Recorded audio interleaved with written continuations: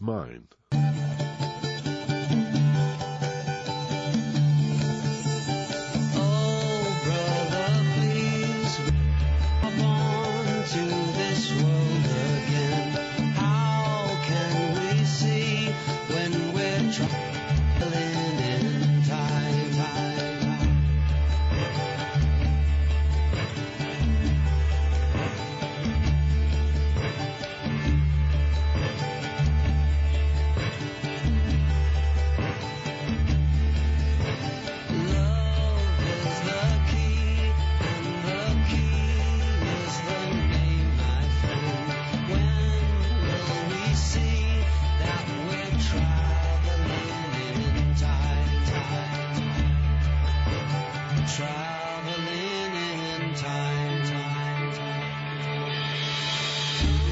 Friday afternoon on your radio, a little bit after 1.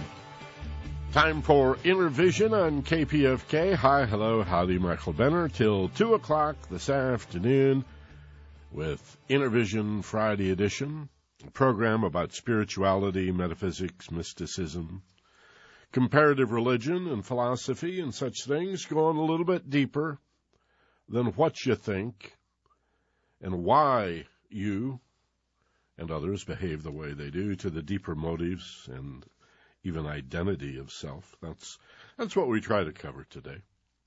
And every Friday from 1 till 2, in fact, really throughout the strip, Monday through Friday, the Inner Vision and the Aware Show, spirituality and health, mental health as well as physical health, emotional health, spiritual health, I suppose you could say.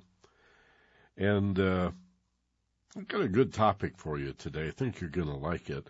Before I even tell you our topic for the day today, though, I'd like to thank our guests last week and also the week before. I didn't realize that I had booked back-to-back 2 such wonderfully esoteric radio programs. I was just sort of coming out of Fun Drive, and these opportunities popped up, but it turned out to be a kind of a double header. 2 weeks ago today, Connie Zweig talking about Rumi and her novel A Moth to the Flame, which plays, of course, on the famous Rumi allegory about an individual's longing and attraction or affinity to its spiritual source. And then last week, Swamiji, Paramahansa Nityananda, I thought was remarkable. Both programs, really, I loved. But, you know, I do hear from people from time to time, they say, I don't have any idea what those people are talking about. And that's, of course, because generally philosophy, esoteric philosophy, the so-called perennial philosophy or the ageless wisdom, and it goes by many names. There's many Eastern philosophies that are part of this, shamanism of the indigenous peoples of the world, and of course even the monotheistic religions of the West have mystical traditions, though most Christians don't know much about Rosicrucianism, and few Jews know anything about the Kabbalah, and unfortunately not a whole lot of Muslims are that familiar with the Sufi traditions. But we had a Hindu master in last week, and again, as I mentioned, Connie Zweig the week before. I loved it, and I hope you got a little bit out of it, even if sometimes these programs seem to be a bit beyond your reach. It's, you know, a matter of stretching a little bit, and it's also my way of just saying how much I appreciate the fact that KPFK, in its management and administration and the various boards and advisory groups that are in charge of making sure this radio station proceeds day after day and week after week, that they would honor this. And it's part of the mission. It's in the KPFK, or better said, the Pacifica mission statement, that we go to the philosophies that that underlie the roots of violence and racism and sexism, ageism, looksism, communism and capitalism and all the isms. Swamiji last week said no isms. And dig deep to find the roots of injustice. And certainly part of that is a spiritual approach to who we are, what we're for.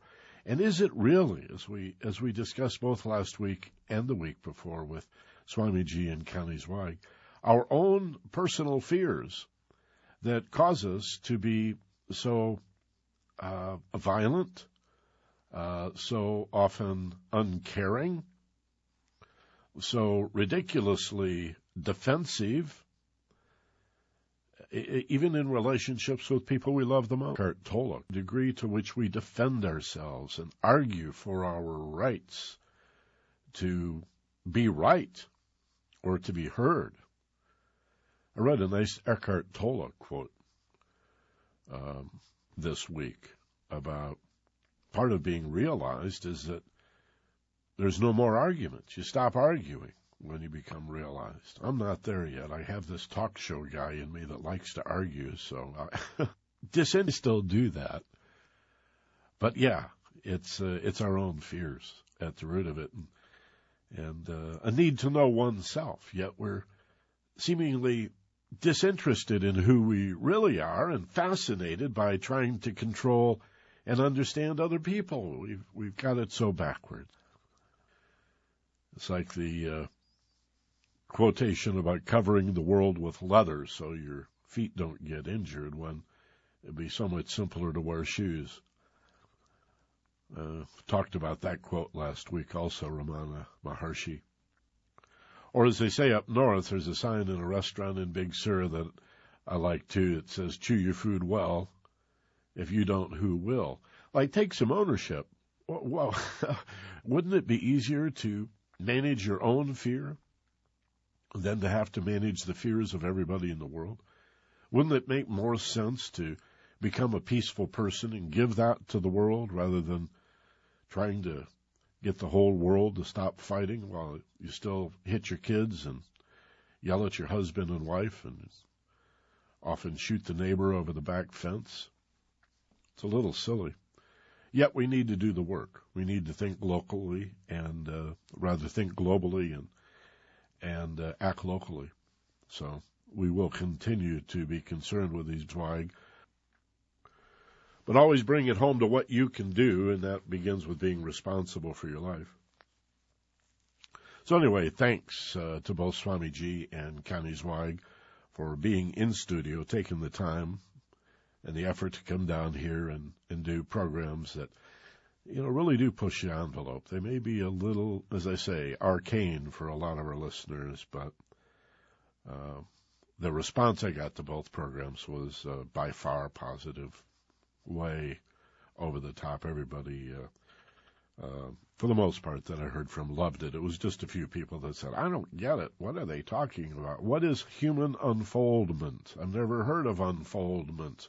What is it? The moth to the flame? Well, keep listening.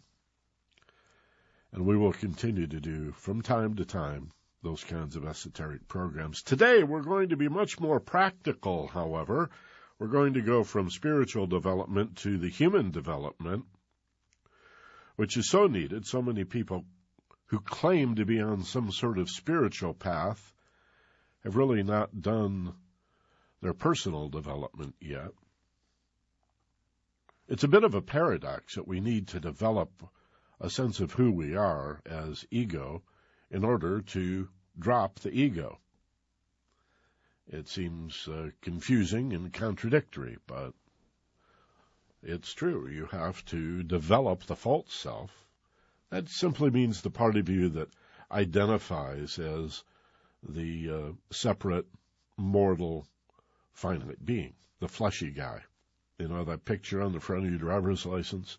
You need an ego to protect and defend this separate guy. But of course, as your growth continues, you realize you are not really simply that separate guy, and so you need a higher sense of self. But it's a progression. It's a ladder.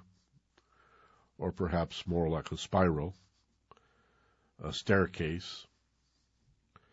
And that's what unfoldment is, by the way, in a nutshell. Today we're going to talk about a part of human potential, and so I'm going to sleep in dreams.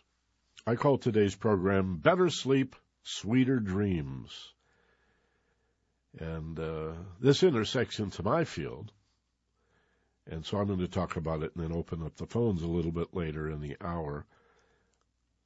What prompted me to do this, and it's been a long time since we talked about sleep and dreams on this program, is a news story I read this week that referred to the millions of people. I forget the exact number, but it's shocking. 10, 12 million Americans, something like that, are on Ambien or some similar sleep drug. And the side effects can be really dangerous. The side effects, in some cases, can be found listed as sleep disorders in the DSM, sort of a Bible for psychologists and psychotherapists, the DSM. And there's, I think, 100 and some sleep disorders. Well, Ambien and these other sleep medications often cause problems that are listed as sleep disorders.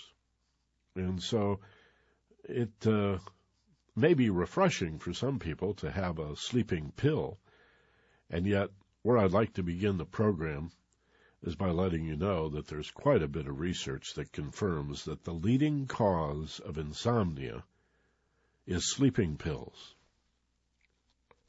Okay? Now, if this were a commercial radio station, we would break away for a commercial for sleeping pills, right? Which is why you'll never hear this on commercial media, because the drug companies spend, hundreds of millions, billions of dollars collectively in advertising. But I'm here to tell you, open up Google, do your due diligence. If you think I'm kidding, you will find that the number one cause of sleeplessness is sleeping pills, because there's a tolerance that's related or created. That's what I mean to say. There's a tolerance on the pill that's created, a reliance on the pill. You need the pill more and more and more, like so many drugs. You just become reliant on the medicine. But the number two cause of sleeplessness is anxiety.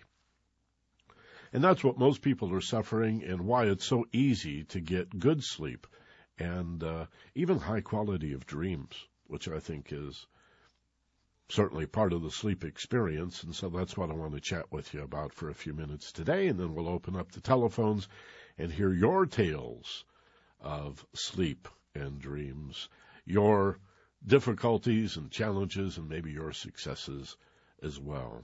It's just a shame. As somebody who all of my life I have practiced and taught meditation, self-hypnosis, and various forms of visualization or guided imagery, relaxation technology, sports psychology, accelerated learning.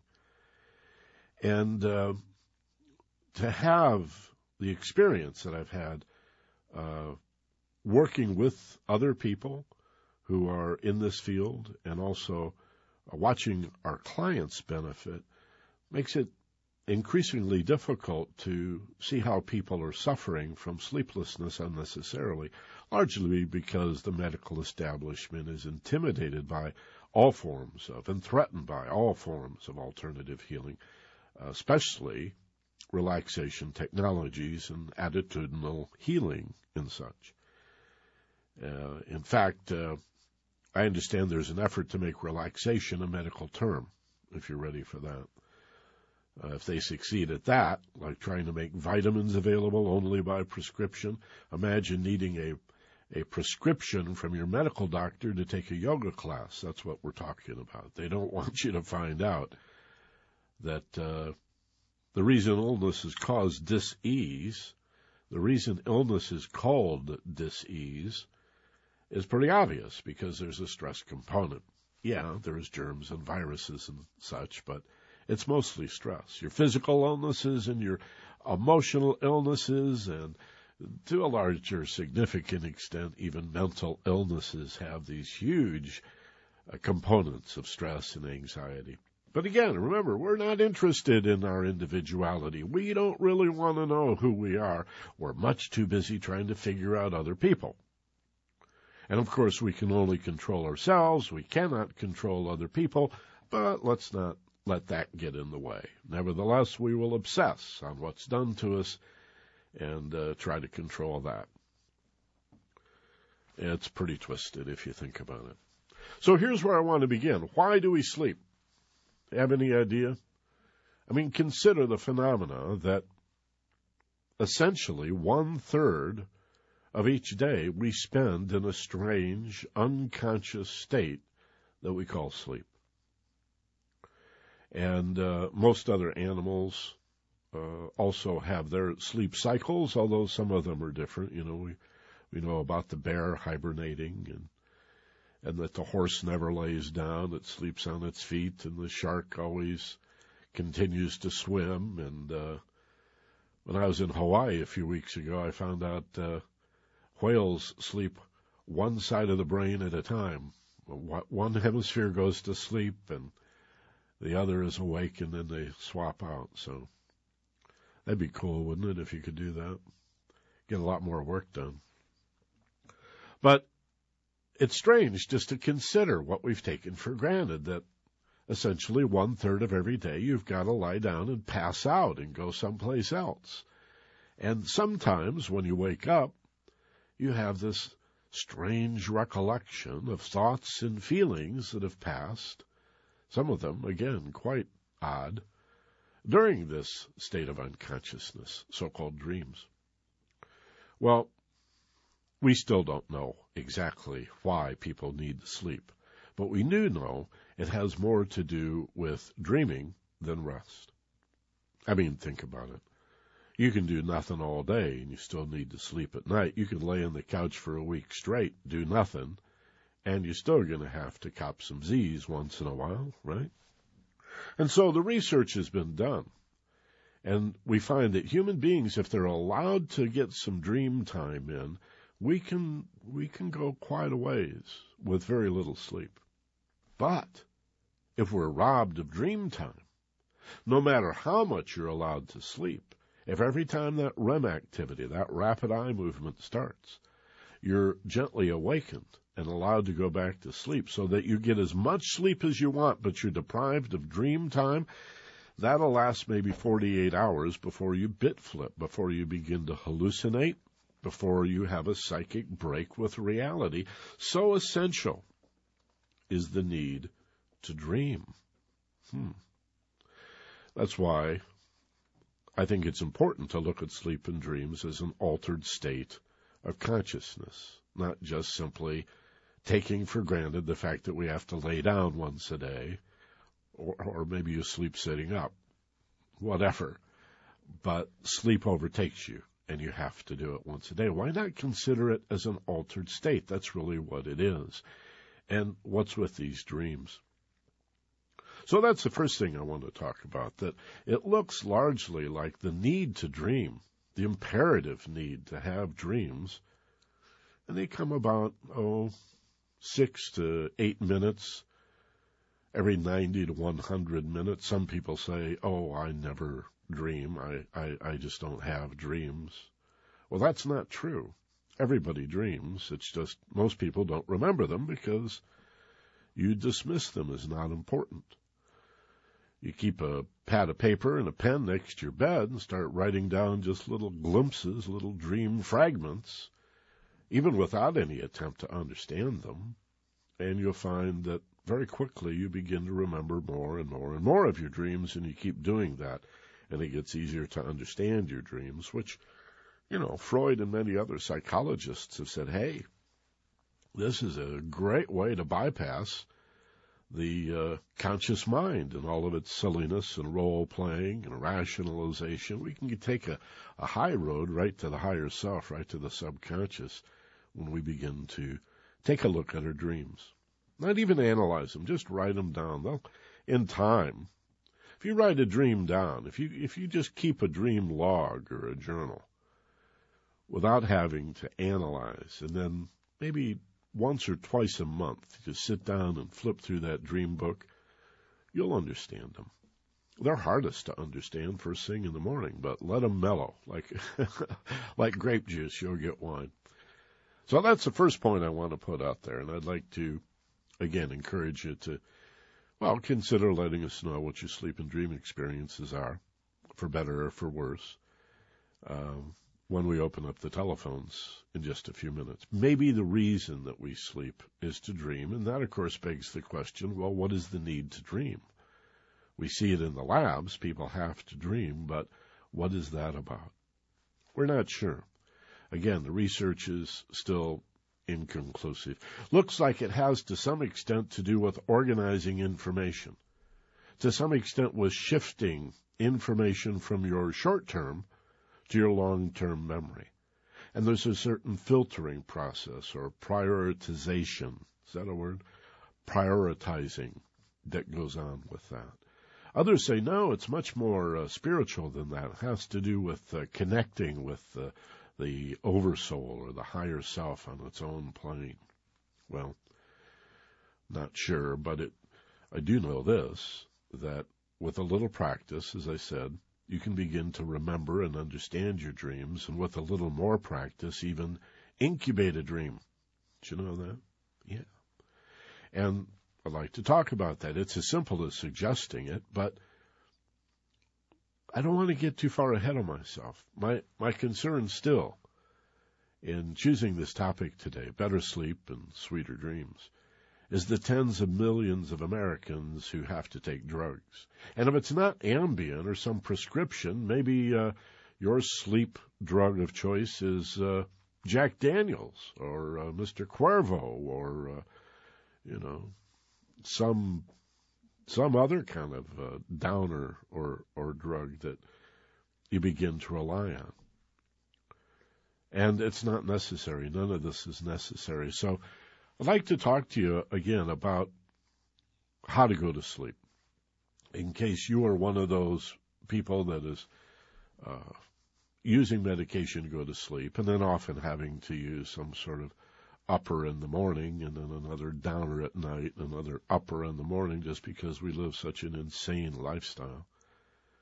When we lived in small towns, rural areas, whether it was a farm or just a little city, and we had more control in our lives and more influence on the events in our lives, this was not a problem. I mean, I'm sure there have always been a few people who had sleep problems, but it's an epidemic today because of the stress, the anxiety, and the levels of fear. So here's the secret, really. You have to convince yourself that you're safe in order to go to sleep. That's it. That's the bottom line. You see, worry is what's keeping you awake. A fear that the subconscious doesn't know is simple anxiety. Subconscious thinks there might be some danger in that anxiety. And it kicks into what's called the fight or flight response. It's going to try to protect you from the potential danger that might be in the room or in the area somehow. It doesn't know. It just is going to keep you from going to sleep, because if you go to sleep, then the danger might sneak up on you and kill you or eat you or whatever. And so it's really a good intention that the subconscious has when it keeps you awake, when it prevents you from going to sleep. It says, you're far too worried. You're stressing out. Look at all these fears and anxieties that are roaring around inside your brain. And those look dangerous to me, so you're going to stay awake, buddy. All right? Now, again, I don't know very many doctors that are going to take the time to sit you down and tell you this. All right? And there's really no profit in it. And most people would rather have the drug. You ask doctors, for example, why they prescribe antibiotics for people with viruses when an antibiotic only works on bacteria. And you're just breeding bacteria that are ever more resistant to the antibiotic when you do that. But doctors will do that. They will prescribe an antibiotic when somebody has a virus. And you say, why do you do that? And they say, because people demand it. They want the drugs. Have you ever noticed how many chiropractors carry dietary supplements? They went to school to align backs, but they're selling all these pills and powders and potions. Why? That's what people want. Give me a pill. Give me a powder. Give me a potion. Right? Give me something. I want instant gratification. I want an instant benefit. And I sort of understand that. But if we could handle it with less intervention, just by telling yourself that you're safe and demonstrating to yourself that you're safe, you can go to sleep. Now, first of all, when you talk to yourself, who are you talking to? Well, that one's easier than you might think. There is this other aspect of mind that does not sleep. I mentioned it before, the so-called subconscious or unconscious. It doesn't sleep. The only part that sleeps is the conscious mind, the part that identifies with you. Subconscious or unconscious never sleeps because it's what? Maintaining body temperature and blood pressure and breathing and beating the heart and, my goodness, scores of other stimulus response reactions and duties that the subconscious mind has to keep you alive, even digesting food, fighting disease, repairing and replacing cells, all while you're passed out. You you don't know how to do that, right? If I said, heal this cut, beat your heart, we have very little voluntary influence over that. Breathing, we can influence a bit. Truth is, we can influence the way the body works in countless ways, but only when we're relaxed, only when we feel safe. So who you're talking to as you fall asleep is the conscious mind. The one that's going to sleep is talking to Master Control Center, the subconscious, and what you've got to do is say, you're safe. I know I've got 100 thoughts demanding my attention, but I want to go to sleep. I need to go to sleep to wake up refreshed and deal with these thoughts in the morning, but now I want to put them down. So you start with just telling yourself, I am safe. It helps also to take several slow, deep breaths. That's another nice thing to do. Any student of yoga or, my goodness, how many other psychotechnologies emphasize the importance of slow, deep breathing, conscious breathing. And especially as you exhale, relax. Let's even make that 2 steps. You want to go to sleep? The leading cause of sleeplessness after sleeping pills is worry and anxiety. So you tell yourself you're safe. You're talking to the subconscious mind. You take a few slow, deep breaths. And as you exhale in particular, you create and sense a feeling of relaxation. You actually feel muscles in your body relaxing. There's a 100-year-old field called autogenics, out of which comes so-called progressive muscular relaxation or fractional relaxation, where you start with the feet, tighten, and then feel the letting go. And then you go to the calves, tighten, feel the letting go. You'll probably be lucky if you get to the shoulders. You'll be asleep before you even get there, many of you. So tell yourself you're safe. Do the slow, deep breathing. Do the physical relaxation. Another nice technique is to imagine, to visualize a beautiful place of perfect peace. Why wait until you fall asleep to have a dream when you could have a conscious, vivid, lucid dream through conscious visualization or guided imagery of you in a beautiful place, or maybe remembering a wonderful vacation or some fantasy that you have, Even people who program dreams to help themselves solve problems, dream incubation, I hope we can talk about that a little when you call in a minute. Dream incubation, programming dreams, solving problems in their dreams, will take their sense of solution and optimism and enthusiasm to bed with them. Never take a problem to bed with you. In fact, the whole room in which you sleep should be a place where you refuse to worry or think negatively. Don't pay bills in the bedroom. Don't argue with anybody in the bedroom. If you got a problem you got to solve or an argument that won't end, get the hell out of the bedroom and go do it someplace else in the house. You always go to sleep with a smile on your face, telling yourself you're safe and relaxed. And if you want to suggest that when you wake up in the morning you'll remember one of your dreams, fine. Just tell yourself. Your subconscious speaks English. It's always listening. It hears what you say. You've heard it argue back with you sometimes. So just tell yourself. In fact, you can add understand. You just say as you're falling asleep, and when I wake up in the morning, I'll remember and understand one of my dreams. Start small. One of my dreams. Okay. There's a lot of fun that we can have with this whole idea.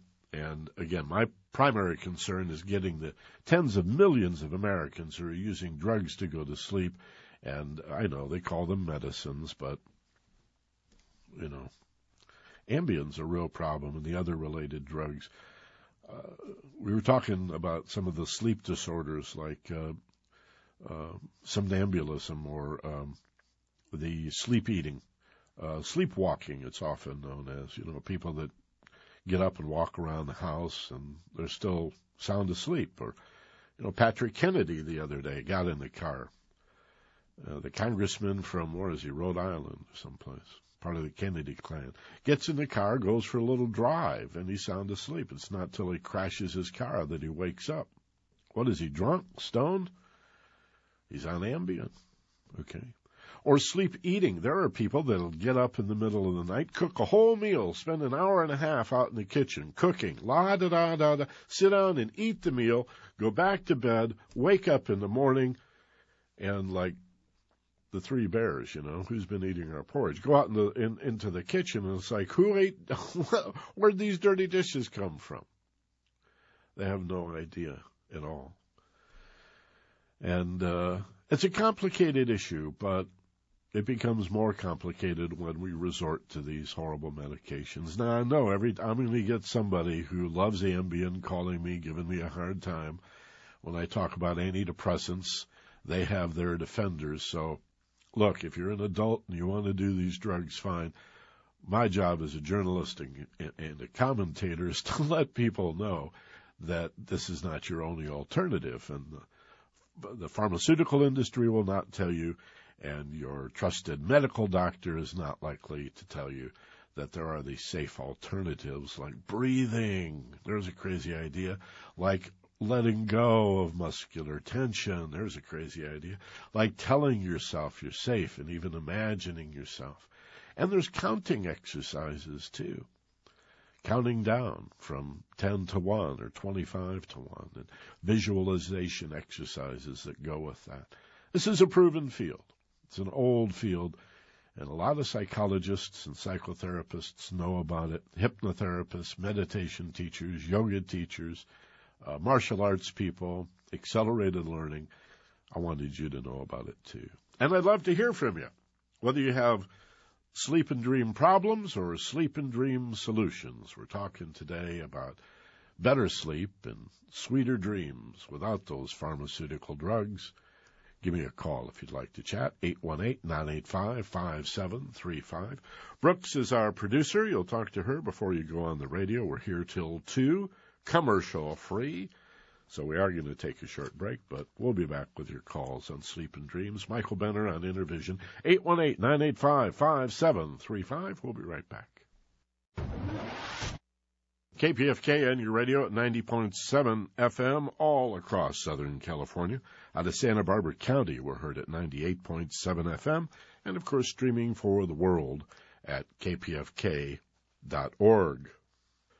I want to mention that the best way to get more information about this program and about me is through the KPFK website. And you can find my website there, but management prefers that you go through KPFK's website, and why not? And you can also just Google Michael Benner if you want information on the podcast of this program, which continues to be free, and I anticipate will always be free. I see no reason to charge for that podcast. I'm happy to do it, and I have others who help me with that. So you can get that through the iTunes Music Store, or again, any information. Just Google Michael Benner or go at my websites through kpfk.org. That's where we're going to handle that. Google, what the heck? Michael Benner, there you go. But you really should be familiar with the kpfk.org website. It's a treasure trove of information about all the other programs that you can hear on this great radio station. So bookmark it, okay? We're talking today about sleep and dreams, better sleep, sweeter dreams, trying to get tens of millions of Americans off these horrible drugs, Ambien, and these other drugs that actually are the leading cause of insomnia. How crazy is that? Why would somebody... It's like I've always suspected that dandruff shampoo causes dandruff. Am I just cynical or what? Have you ever... As soon as I stopped using dandruff shampoos as a teenager, my dandruff went up. And haven't you considered the possibility that the people that write the computer viruses are the same people that sell you the software to protect you against the computer viruses? Or am I just being paranoid? I think so. And so we shouldn't be surprised that sleeping pills cause insomnia. Well, of course they do, to create more of a need. And yet, don't believe me, check the research. All right? The number one cause of insomnia, a reliance on sleeping pills. Number two, and this is most people, including most of those who resorted to the sleeping pills in category 1. It's anxiety, folks. You can't sleep because your subconscious is scared to death. It doesn't know what it's afraid of, and that's the rub. People think all anxiety and stress and worry and fear must have some element of danger in it, and it doesn't. That's technically the difference between anxiety and fear. That fear is of a danger, real or imagined, to some extent. In order to be a fear, it's got to, in some way, have some element of risk or danger involved in it. Anxiety is not about danger. It's about confusion. And so when you say, well, I can't sleep, I just worry, and I think, and I can't meditate, I don't know how to quiet my mind, and I don't know what's going on. What am I so afraid of? That's the point. You're not afraid. You just don't know. You're confused. You don't know who you are. You don't know why you do most of what you do. You don't know why you feel the way you feel. You don't know why you think the way you think. And you're so consumed with figuring out other people and their thoughts and feelings and actions, trying to control what you cannot control, that there's little time left for real, honest introspection. And if you understood yourself, or as you come to understand yourself better, I can guarantee you will like yourself better. I promise. That's a guarantee. The more you know about yourself, the more you will like yourself, because you'll change the things you don't like and amplify and accelerate the things that you do like. And then you'll begin to feel safer in the world, and then you'll be able to have better sleep and sweeter dreams. So we've talked about some of the techniques, about the slow, deep breathing, about the progressive muscular relaxation, especially as you exhale, feel the letting go, about visualizing a beautiful place of perfect peace, about just silently talking to yourself and saying, I am safe. I'm in my bed. Everything's cool. In fact, tomorrow's going to be a great day. Whoever thinks to psych up for the next day, as you lay in bed, ready to go to sleep, wanting to drift off to some really restful sleep. Who's ever told you to think about the next day in the most positive of terms, even if there's a few things coming up that you dread? You know, a particular meeting, or, oh, no, tomorrow I've got my tax appointment. Oh, I'm going to get shredded. Just think of it in the most optimistic and positive way. Reassure yourself. You can sleep. And then there are the counting techniques. I don't know why people count up. You know that counting sheep thing? That's about as old as time itself. And I don't know why it's even sheep. I don't care what you count, but if you want to go to sleep, count down. Don't count up. You could count sheep or unicorns or Republicans or jumping over the fence. I don't know, but count down. Don't count up. All right? Even that thing about if you're angry, count to 10. No, count down. Deeper, slower, smaller numbers, going down, deeper and deeper, more and more relaxed. You can learn to do this and get off these stupid pharmaceuticals.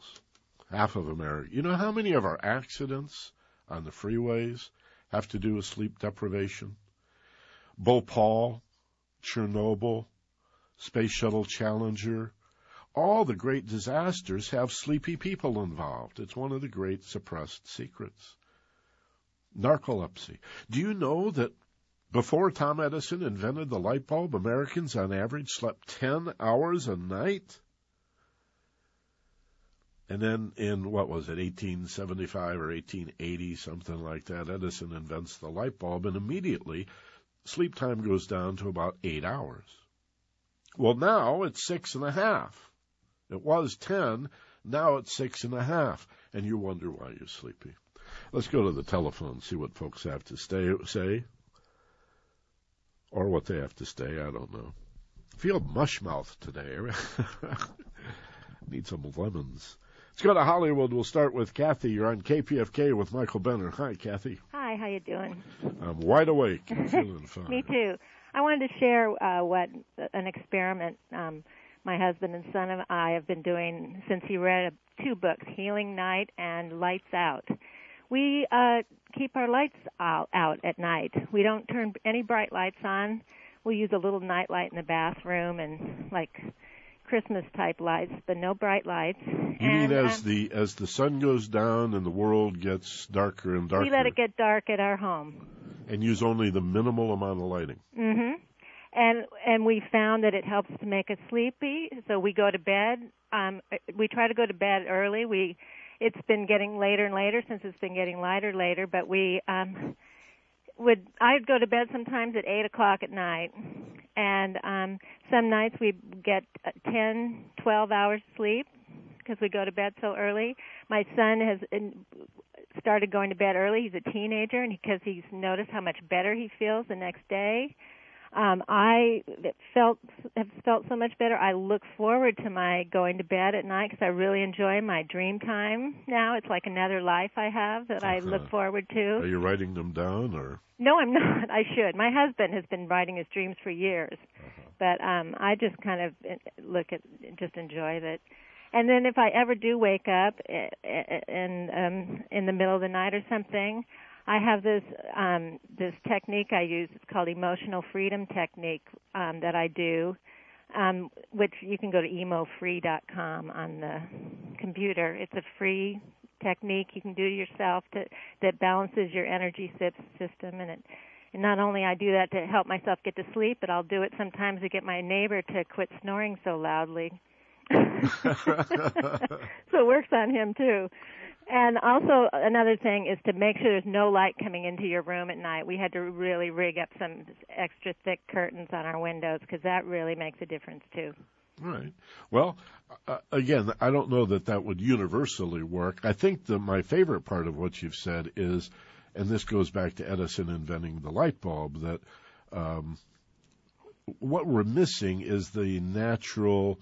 I mean, what are we, 3 million years old, roughly, and we've been basically, any backpacker or camper will tell you that if you are outdoors backpacking or camping, it gets dark, you're pretty much getting ready for bed, whether it's 8 o'clock or 9 o'clock or whatever time. It's dark. There's nothing to do. And you get tired. Yeah, and besides, it's going to get light early in the morning, so those are natural rhythms, and I think that's what you're doing is allowing the body to subtly perceive this transition from day into night. But if we pop those lights on, right, and anybody can do the experiment, I think it's a great idea. Yeah, it's very healing. It's great. Good. Thanks, Kathy. Sure. Bye. Appreciate it. So just try it one night, 2 nights, see what happens.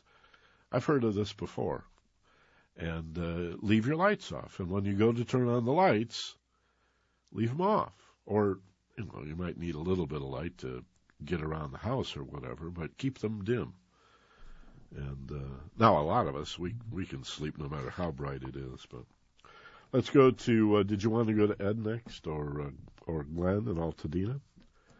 Okay. Glenn, you're on KPFK with Michael Benner. How you doing?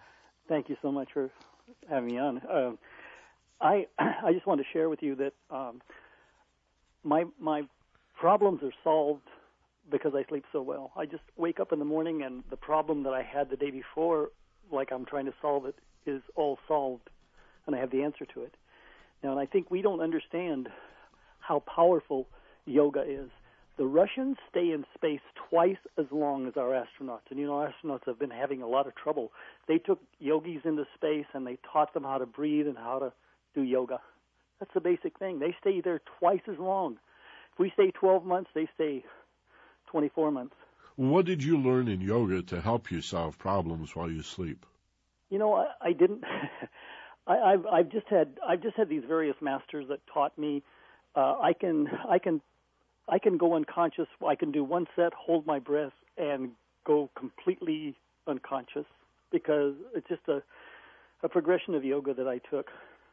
So for you, going to sleep is meditating. You just don't stop. You keep going all the way down. No, I fall asleep like I always have, but I just I don't know. It just works somehow for me, and I do yoga in the morning, and it seems to stimulate certain patterns of the yoga seems to stimulate problem solving, and so my mind, my unconscious mind or whatever, it seems to keep working, even though I'm not aware of it. And when I wake up, the answer to my problem is just solved. And I want to ask you about that, but I want to get something straight about yoga, because yoga to me, meaning union, is essentially meditation, but I'm afraid most people think of yoga as simply the asanas. What do you mean when you say I do yoga? Well, I do like an hour and a half of these physical things. I did Kundalini yoga to begin with. I did some Hatha. Then I did some Buddhist yoga from masters. Okay, who taught me. But Hatha yoga is the exercises, right? The asanas, the stretching. Well, no. They all have these exercises. Well, too many of them stop with the asanas. The stretching is wonderful, but all of that is preparation for the meditation or the yoga, the union. Well, the way I was taught anyway, you certainly have meditations, but what does yoga mean? Well, to me, it means that you are meditating while you're doing the exercises. Oh, I see. That's how we're taught. But you have these different. Each yoga set gives you a different energy, so it stimulates the heart center or some part of the body, and the martial artists, I learned basically 2 from martial artists, and that's the one that's a death penalty to teach. It's a cross pattern exercise that you do for 62 minutes straight. Well, I think if you have, I'm sorry, I don't mean to interrupt, but I think if you have an optimistic attitude about problems being solved, then that's a kind of a suggestion or expectation as you go to sleep. Something beginners can do who don't have your experience and maybe are not practicing yoga as much as you, is simply suggest to themselves that when they wake up, this particular problem will be solved, or they'll remember a dream. This is so-called dream incubation, that when I wake up, I'll remember and understand a dream that'll help me solve this problem I have in mind. And often you wake up thunderstruck, like, oh, my God. And I think artists, creative people, poets, songwriters often have the experience of waking up in the middle of the night, and they just can't write fast enough. So something going on here. Yep. All right. Very good. You got a parting shot for us? Pardon me? Final comment? Parting shot? Well, I would just encourage people to, to learn the breathing techniques at least, and if they can, go to some good yogic teachers and just stretch. Don't try to make a big deal out of it, but I think that helps to put your body in a situation where you can sleep a lot less. You can I can sleep for 6 hours and be totally rested. Yeah, though that depends. Some people need more rest. Some people need less rest. Right, exactly. Yeah. And sometimes I need more rest, too, depending on what I do. All right. Thanks, Robert. Thank you very much. Yeah, if you don't believe in yoga, watch your cat or any animal. They're always stretching and obviously benefit from it. You ever push on a cat's muscle? Push on a leg muscle or some muscle in the cat that just separates. They're just so incredibly relaxed. And yet, with a spring and a strength and a resilience that is quite remarkable. And a lot of yoga and Tai Chi in China comes from just watching the movements of animals, which in our so-called civilization we tend to forget. We're talking about better sleep and sweeter dreams. Let's go to West L.A. And Robert, you're on KPFK in Intervision with Michael Benner. Hi, Robert. Michael, how you doing? Better and better, thanks. Hey, I had one comment to make, but first, the last caller brought up an interesting point, and I thought I might add to it. He talked about yoga and his better sleeping and problems being solved. My experience in Kundalini Yoga years and years ago is that it tends to blow out the subconscious. In other words, we obsess over things during our waking hours, and that sort of reverberates into the subconscious, which will dutifully work to solve the problem. And the yoga, if properly done, where one is mindful as they're breathing and stretching and what have you, tends to rid our minds of that stuff so that our deeper mind is left to deal with the real problems. That's the one thought on what the last caller was talking about. Okay, I guess my only caveat in this regard is that there are so many different approaches to yoga. We've already talked about Raja Yoga, Hatha Yoga, Kundalini Yoga. Then there are so-called integral forms of yoga. Yoga is often very personal. Again, it means yoke or hookup or union.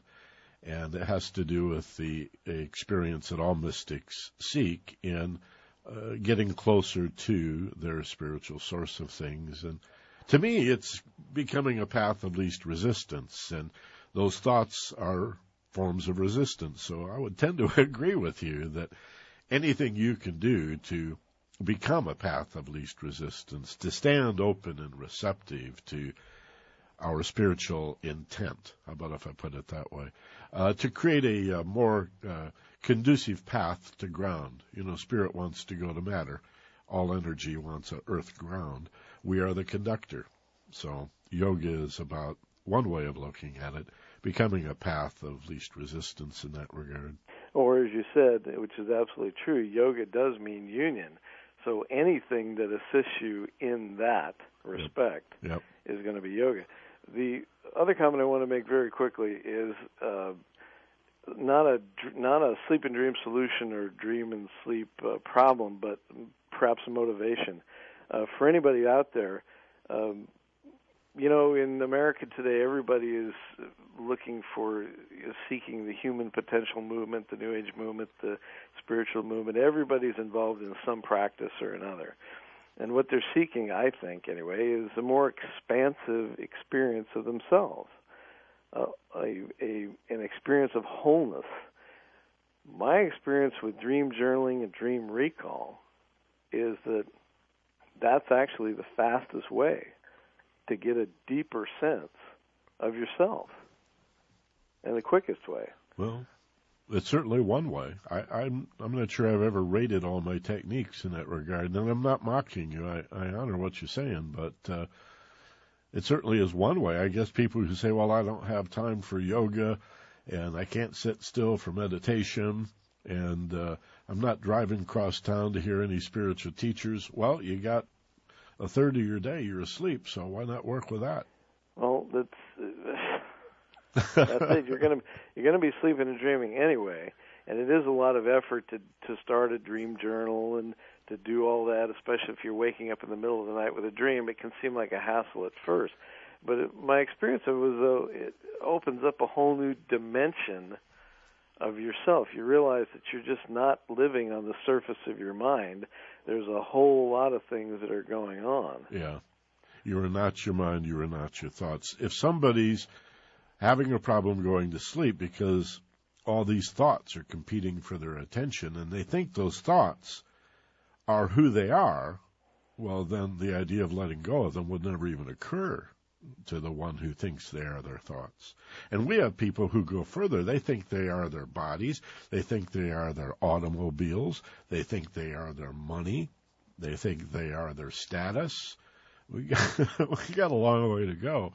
And yet, as I often say, because it's just so intriguing and bizarre to me, everyone knows that we're unique. We've got fingerprint evidence and DNA proof of our uniqueness, and 99% of Americans couldn't care less.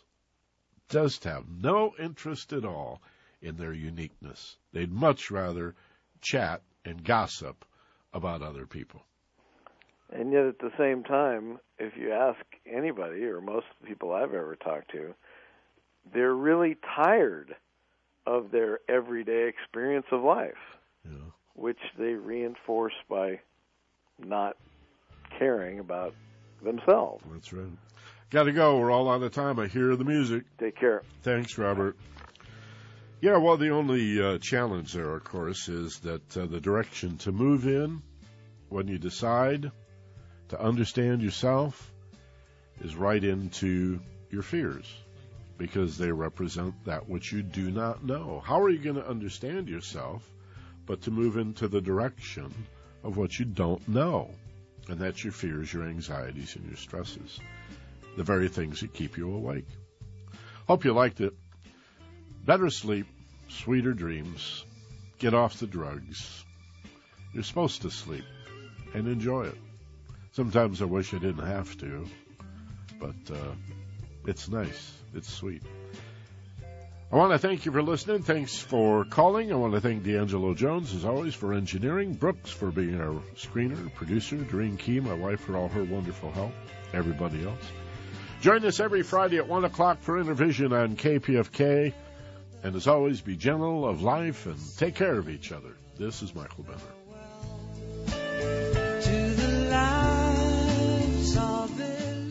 You've been listening to Intervision on radio powered by the people.